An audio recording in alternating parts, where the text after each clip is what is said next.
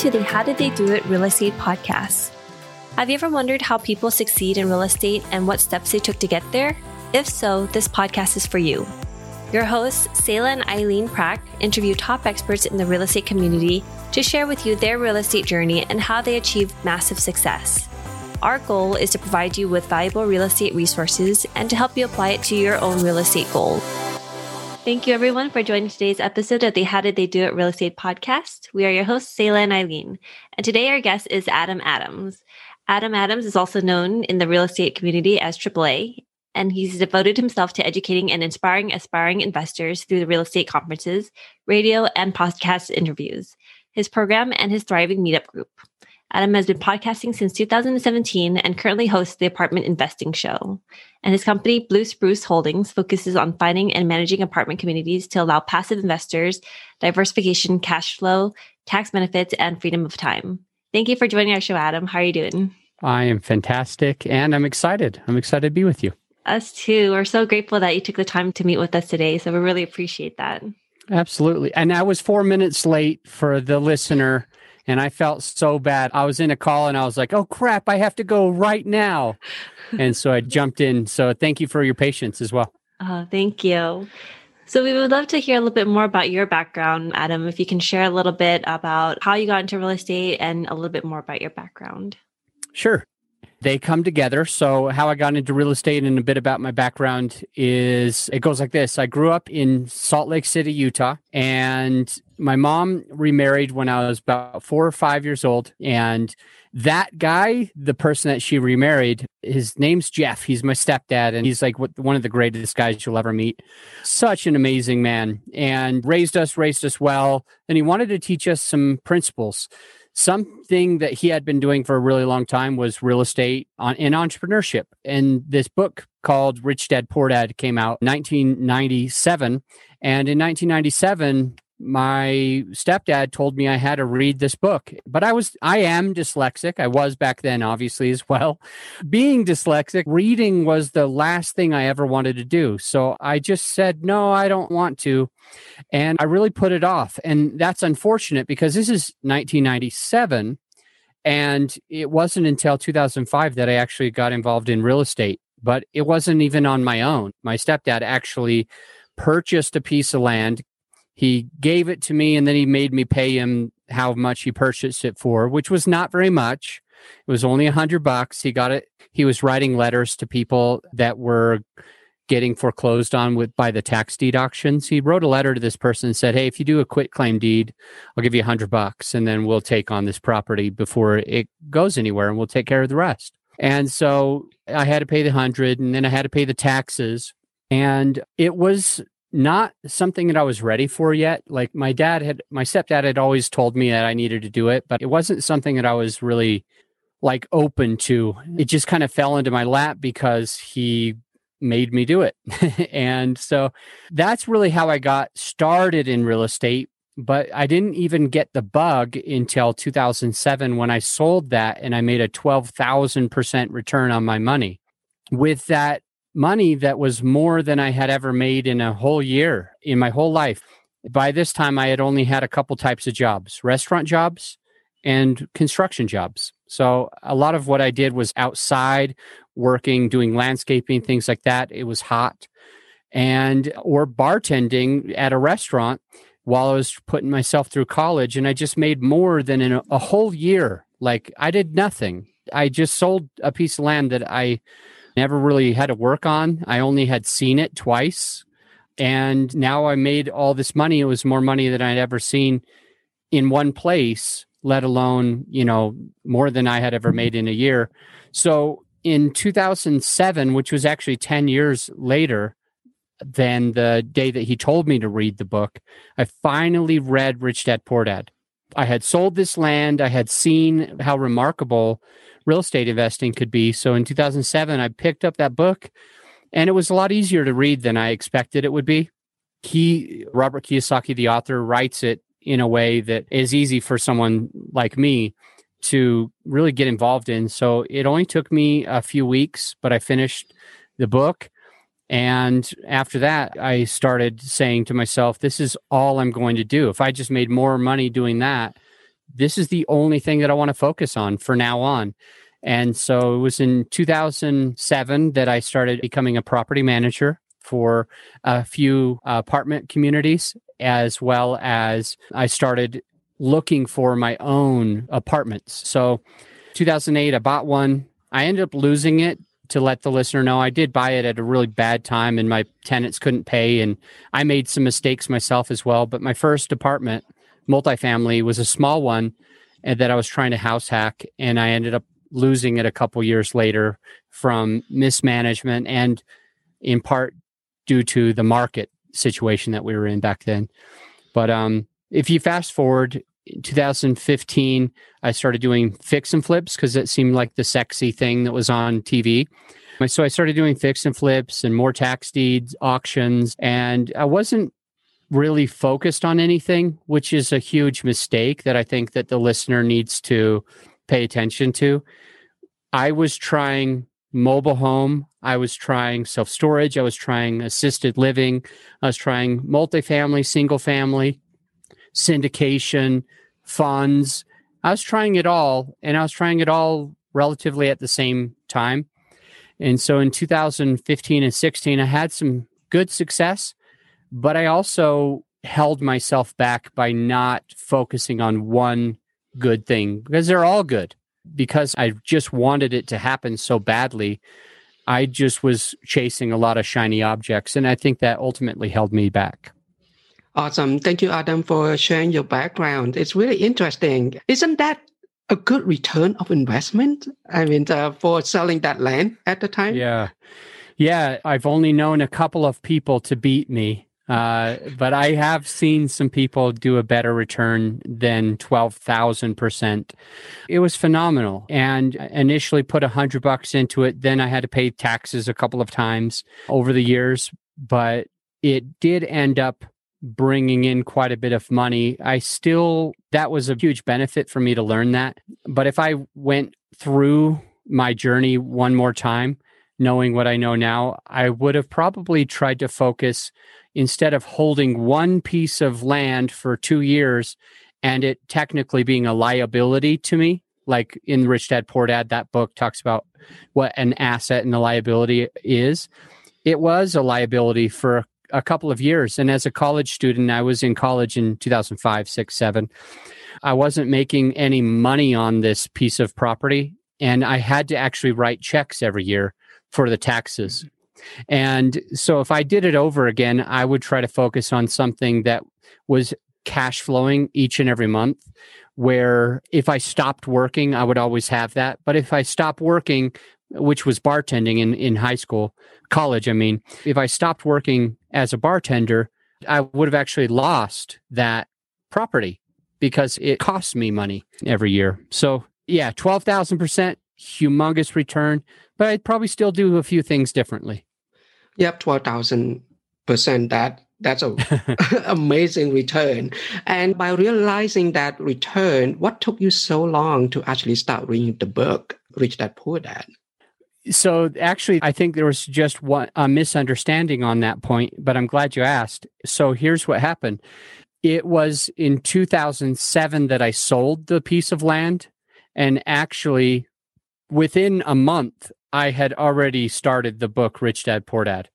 It's like I sold it and I was in classes and I was doing what I needed to do. I was taking 18 credits, a fairly heavy course load.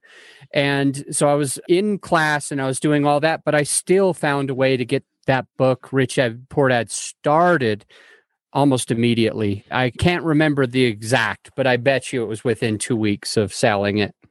So thank you so much for clarifying that. And you mentioned that you started your first apartment, purchasing your first apartment in 2007, and you lost the apartment at the time. What contributed to losing that apartment, and what helped you pick yourself up and say, you know what, I'm not going to get beat down by this. This is like a motivation for me. I'm going to just drive through it and then get started again. So what made me...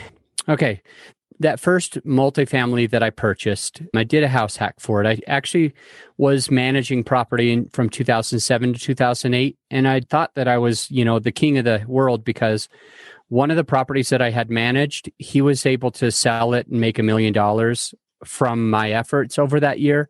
And I thought that that was pretty awesome. And I thought that I was pretty untouchable.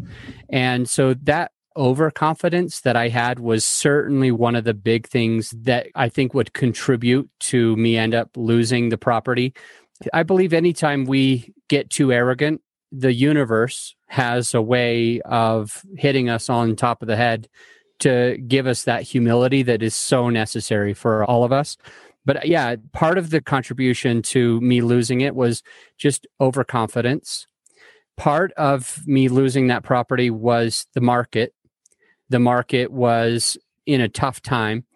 And then I think that the next big thing was me not understanding how important it was to do things right. I had done things really well for a while, and I had been able to show really good success. But now that I had my own apartment, my own multifamily unit with multiple tenants, I didn't go to an attorney to draft my contracts.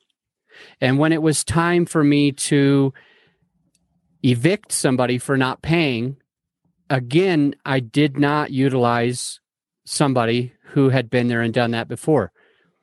I took my focus off of where I was actually making my money so that I could do these evictions, but I had no business doing evictions. Additionally, I probably should have hired a property management company, but what I was thinking inside me was, I'm bringing in about $3,000 a month on this property, and my net positive is about $300 a month. If I were to get a property management company, then I would be, quote, giving away all of my profits, that 10%.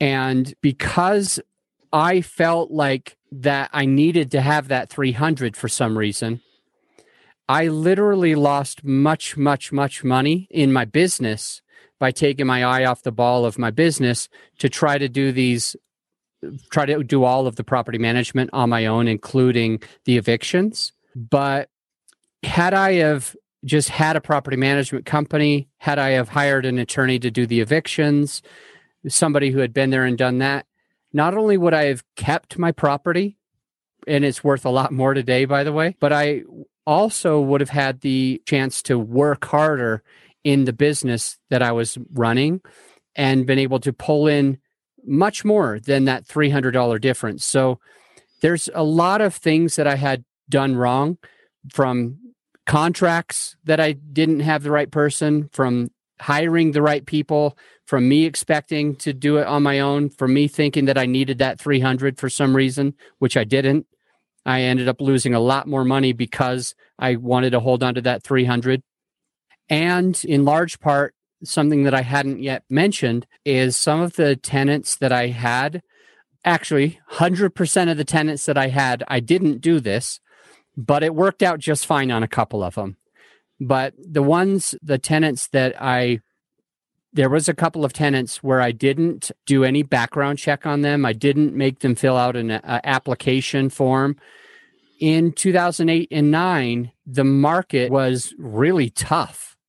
And instead of me just sticking to my rule of having really solid tenants, I basically put anyone in there that told me that they could pay. And I didn't run a background check. I didn't do any of that. And that ended up hurting me as well. So there's quite a bit of learning lessons out of that first deal. The other part of your question was, how, Adam, did you, once you figured out once you lost all this money, how did you get back into real estate? And that's a really good question, because I was so scared. My tail was between my legs, figuratively speaking. I was nervous. I was scared. I was shy. I had one kid and one kid on the way. And it was 2011. And I thought to myself, I don't want to have another problem like this. So I actually left real estate investing completely in 2011.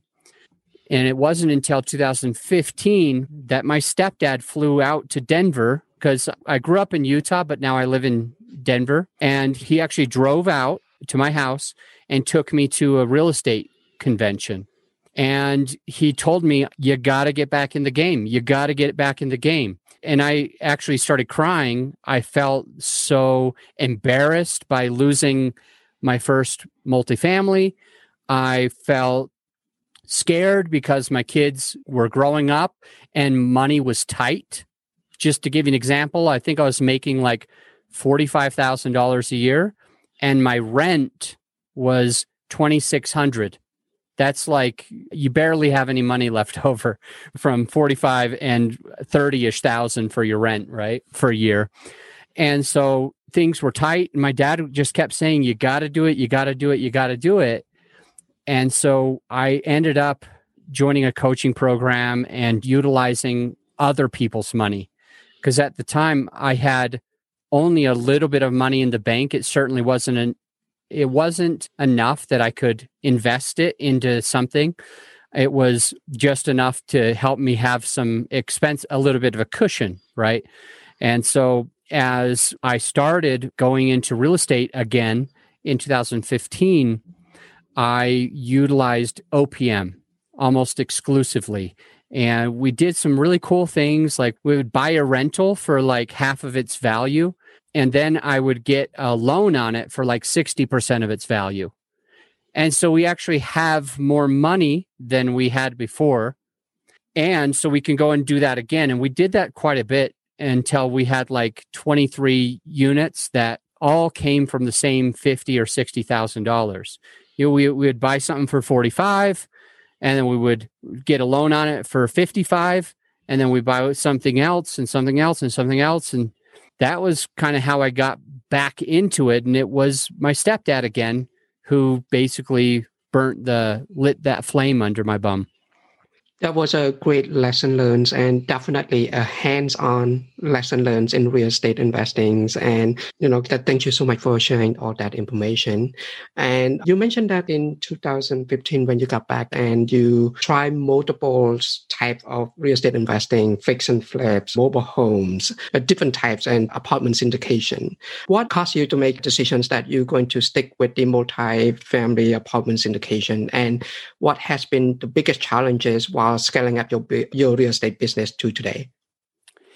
In 2015, people were starting to get concerned about the market dropping, real estate market dropping. And so I put myself to a lot of work and effort to study and try to understand what types of assets I should be focusing on.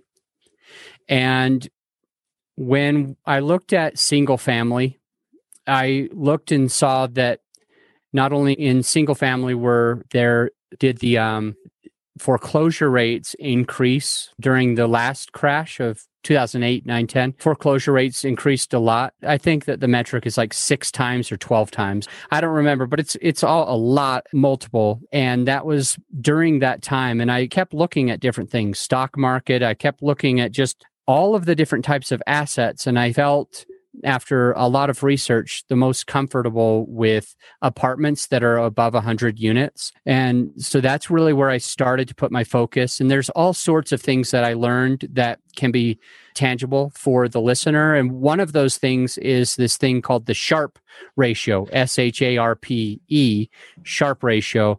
And it comes from a mathematician, economist, whose last name is Sharpe. And he figured out this certain ratio that helped us to understand the risk profile of an investment. And so he and people that worked with him started utilizing this risk-adjusted return on a lot of different types of asset classes. To give you an example, the S&P 500 became one of the best known ways to invest, at least within stock market, because it had a positive Sharpe ratio. A 1.0 would mean the risk and the reward are equal, but it actually had like a 1.27 so that's 27% better than just equal. And so that was a way, because over time, the ups and downs, the gap of those ups and downs, they mean something. They mean volatility. And then over that volatility, how much they can spit out as a return. And so based on there being less volatility with the 500 top companies that the S&P 500 were investing in. They were able to get a 1.27 Sharpe ratio. And when we look at multifamily, it depends on which person you look at and which years those were in.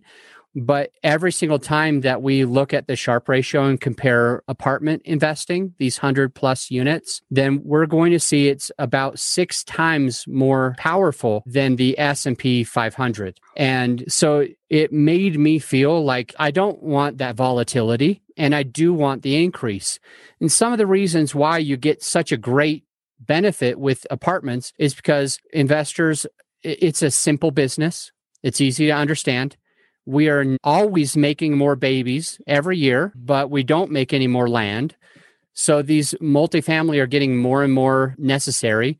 I also did a lot of research that helped me understand that not only were millennials more likely to start living in apartments where they could do more vacationing, where it was cheaper, they didn't have to mow a lawn, they could focus on their business, et cetera, et cetera, et cetera. But also the boomers at the time, and I believe they still are, starting to move into the multifamily as well. Because again, they want to travel. It's their time to be able to travel. Finally, they've been working hard their whole life. A lot of their money's coming out of the stock market because a lot of the boomers are starting to get to that place where the money is starting to come out. So that made me nervous about the strength of the stock market as well. And they're starting to live in these apartments, etc. I could go so into detail on why multifamily, but I found that also I can raise more money with it from passive investors. So again, that comes back to that OPM. And the reason why is because passive investors trust multifamily, banks trust multifamily, and passive investors understand multifamily. As I understand it, assisted living has a potential of making more money on the asset. But with all of the things that can go wrong with code violations, with the medicines that you're putting out, there is some volatility, or you could be really scared because only a small amount of people can do that well. But with apartments, it's a simple business plan. There's no medicine. The risks go down because you're not administering medicine. All of your passive investors completely understand the business plan. In fact, most of us have probably lived in an apartment at some point in our life, maybe during college or whatever. And so there's a lot of passive investor money that I can put into apartments. And the last thing that I'll share is just the debt, the leverage, not the money that I'm raising from passive investors, the money that I'm raising from banks and institutions. So large banks and institutions have found out that over time, that apartments are the best asset, which is the reason why they will go 85% loan to value, 80% loan to value, 75% loan to value. As long as you have the right amount of DSCR, debt service coverage ratio, as long as you're making money, they'll go up to, 85% loan to value. They'll do a 40-year loan or a 35-year loan or a 30-year amortized loan. They'll do longer terms. And so like when we're thinking of all the places we can put money, if we can get that 80-20 loan that I mentioned to you, if you have your money in stocks and the stock price or the value of the stock goes up that year by 10% and you have $100,000 in, you've just made 10 grand on a stock. But if you're using this leverage that I'm mentioning, the more leverage, the better. And if you're buying a $500,000 multifamily and you put in $100,000, and if that property goes up by 10%, then you don't make 10% on your money. You make 50% on your money because the value went from $500,000 to $550,000. You only have 100 into it. So now your equity is that 150,000. So there's just so many reasons why I've decided that this is the one thing I'm going to focus on. And I need to put my horse blinders on so I don't chase even one more shiny object. Wow. Yes, definitely. Especially you gave a ton of great information and reasons why multifamily is really a good investment to a place to be in. So thank you for sharing that. Yeah, thank you. And so one of the things that you mentioned was building your investor base. What are some of the ways that you were able to build your investor base and just creating those meaningful relationships with them? There is 3 ways that I use to create, as you said, an investor base with meaningful relationships. The first one, I call these the 3 pillars. So for your listener, they can take note of what these 3 pillars are. And that's because if they want to raise lots of equity, they should be doing all 3 of these things. Not one of them is more important than the other. And the 3 go hand in hand. Social media presence, live in-person meetings, and a thought leadership platform. Okay, so with social media, this is a way for you to be who you are because you're going to attract other people like you. And so for the listener who's thinking to themselves, Adam just said I need to do live in-person meetings. I need to have a podcast or some type of thought leadership platform, maybe a book, maybe a YouTube or a podcast, and I have to be on social media. There's going to be a lot of people that heard that and they're like, well, I don't want to do all 3 of them. So I want to share it in such a way that's going to give you like more inspiration to actually do it. And I'll give you the easiest ways and routes to go about it.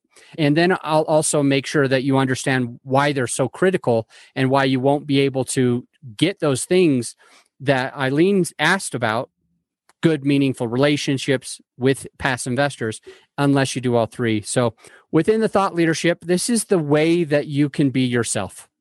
If somebody's searching for you, if somebody wants to find Eileen, they type in your name, they see that because of the algorithms that Facebook and YouTube and those things have, LinkedIn especially, these are some of the things that get put out in front of your investor when they look up your name. And that's a benefit because when they look you up, you want them to be able to be pulled into your world. But also at the same time as you're mentioning things on social media, I like the jab, jab, right hook mentality where you basically give value before you ever ask. You might teach people a little bit about apartment investing or the Sharpe ratio that you just learned on this show.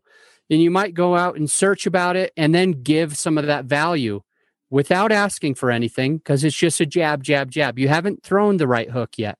You're just doing value. You might talk about your children if you have children, or your spouse, or your significant other if you have one, your hobbies, your goals, and what's going well and what's not going well. It's not a place to bicker and moan and show people that you're a negative person. It's a time to maybe say, hey, I'm struggling with my weight right now. What do I do?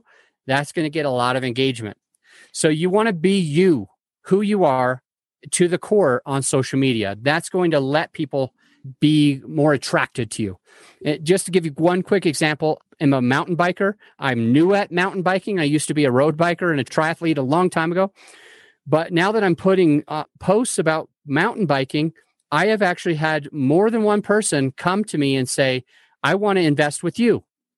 And they are young mountain bikers or older mountain bikers, but they love getting out onto the trail. And we can identify on that one thing. They can invest with anyone that they want. There's so many people, but your investors, I'm talking to you, the listener right now, your investors are going to invest with you because they get along with you. So don't be fake.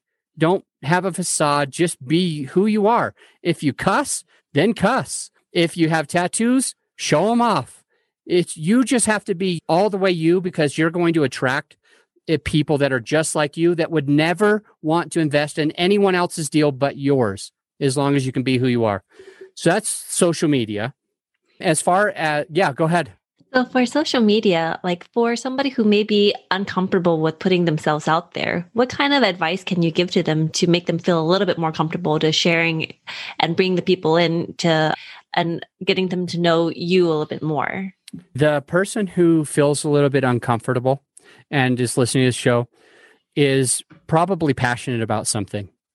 They might be passionate about mountain biking. They might be passionate about their kids. They might be passionate about multifamily apartments. But what I've noticed is if you can share your passions and your questions and your concerns on social, it's not going to be something where you really feel like you're putting yourself out there so much. Now, if you want to stretch yourself, then do more stories. They call them stories on like Facebook, and do more Facebook Live videos. That's the next level. I'm not even asking you to do that right now. I'm just asking you to talk about the things that you're passionate about, and that's it. But I will go a step further because this is something that can help a lot of us. And it's something that helps me right now on this podcast. Most of the people listening might not believe that I'm a very shy person. As I grew up, I have dyslexia and ADHD. What this means is, as an entrepreneur, I chase shiny objects, but also I can get off of track fast and quick and easy. I can forget what I'm saying quick and easy. I can be in the middle of a sentence and think that I have a good point to make, and then I just pause. And that's hard for somebody. That's embarrassing.